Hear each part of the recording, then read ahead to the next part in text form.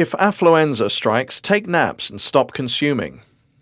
Do you feel like you are always in a hurry? Given a choice between a slight pay raise and a shorter work week, would you choose the money?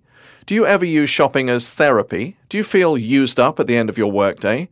These are just some of the questions on the Affluenza Self-Diagnosis Test designed by John de Graaf, David Wan, and Thomas H. Naylor to help readers of their hard-hitting affluenza, the all-consuming epidemic, determine whether they are suffering from a deadly social disease they define as a painful, contagious, socially transmitted condition of overload, debt, anxiety, and waste resulting from the dogged pursuit of more. If you answered yes to these questions, you've got definite symptoms of affluenza, which, the authors argue, stems from America's almost unquestioning worship of economic expansion. Doing business, making money, working harder than hard, these things are as American as mom and apple pie. And reaping the material rewards of work well done, the palatial home, the fancy cars, the clothes, the vacations, the pool, the prestige, and the infinite power to acquire more and more stuff, these things have replaced mom and apple pie as the markers of modern American happiness. So argues Affluenza, a riveting, terrifying, and inspiring analysis of what ails contemporary America. A follow-up to the recent PBS special of the same name, Affluenza begins with the symptoms, moves on to explain what they mean, and concludes with advice about what we can do to save our failing health, our flagging economy, and the earth we are almost single-handedly destroying. The list of affluenza symptoms is long. Here are some of the most prominent ones. Shopping fever. We have twice as many shopping centers as high schools, the authors point out, and more of us visit shopping malls each week than go to church. We shop for entertainment, for therapy, and even for vacation. Shopping centers are outpacing national parks as holiday destinations. Swollen expectations. Our sense of what we need to live comfortably has expanded far beyond either our earning power or the Earth's ability to accommodate us.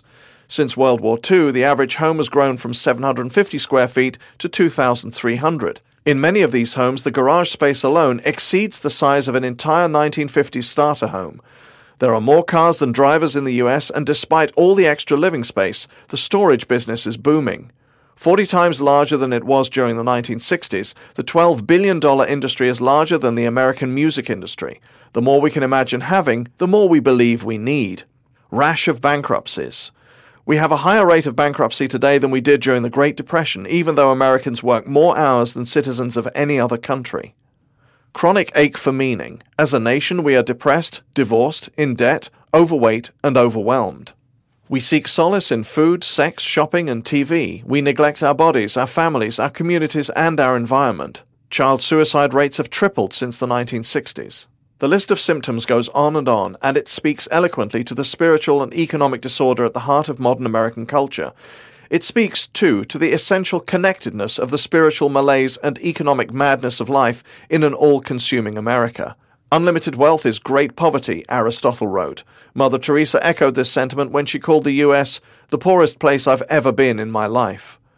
The authors have a knack for statistics, and they use them beautifully to demonstrate the harsh economic realities, the greed and the confusion underpinning American ways. Approximately 84% of us say the U.S. economy is doing well, but 40% of us have trouble paying our bills. 10 million Americans go hungry every day, but 9 million own a second home. The top 20% of American households earn as much as the bottom 80% combined. Since World War II, U.S. consumption has doubled, working hours have risen steadily, and depression rates have increased tenfold. A world with numbers like these is a world that doesn't make sense, the authors contend. It is also a world that has to change, and fast. It's not just that money doesn't buy happiness or that America's wealth is staggeringly ill-distributed, the authors argue, but that the mentality that associates success, not to mention survival, with hard work and ever-increasing earning potential is itself misguided. It ruins people who need a lot more downtime than they get. It ruins families who increasingly prefer plugging in to interacting. It ruins communities as neighborhoods turn into barred, dead-bolted, wary populations of strangers. And it ruins the environment as the earth is trashed to meet the excessive demands of American consumers who annually outspend all other nations and who have, since 1950, used up more resources than everyone who has ever lived put together. The cure for affluenza thus begins, like all good cures, with rest. What people need is not more money, but more time. Not more expensive stuff, but more meaningful contact with one another. Noting that early in the 20th century a 6-hour day was implemented with fabulous success by such progressive innovators as cereal magnate A.K. Kellogg, the authors stressed that the difference between a 6-hour day and an 8-hour day is the difference between energetic, happy people with time to develop their personalities, interests, and relationships, and exhausted, harried people who are always racing, always tense, never satisfied, never done. They stress too that Americans can find the happiness they are looking for as well as the health they are losing simply by simplifying their lives. Living, they stress, is not itself expensive. It's the rat race with its long hours, its crushing pace, its profligacy, and its monotony that is costly. The solution is to cut back on the one hand and live more creatively on the other.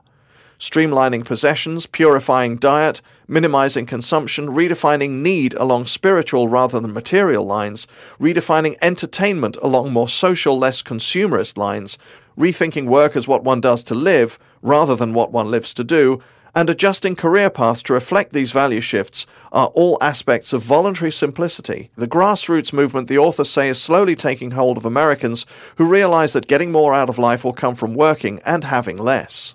The more wealth we have, such as friends, skills, libraries, wilderness, and afternoon nap, the less money we need in order to be happy. Affluenza is a timely and provocative manifesto.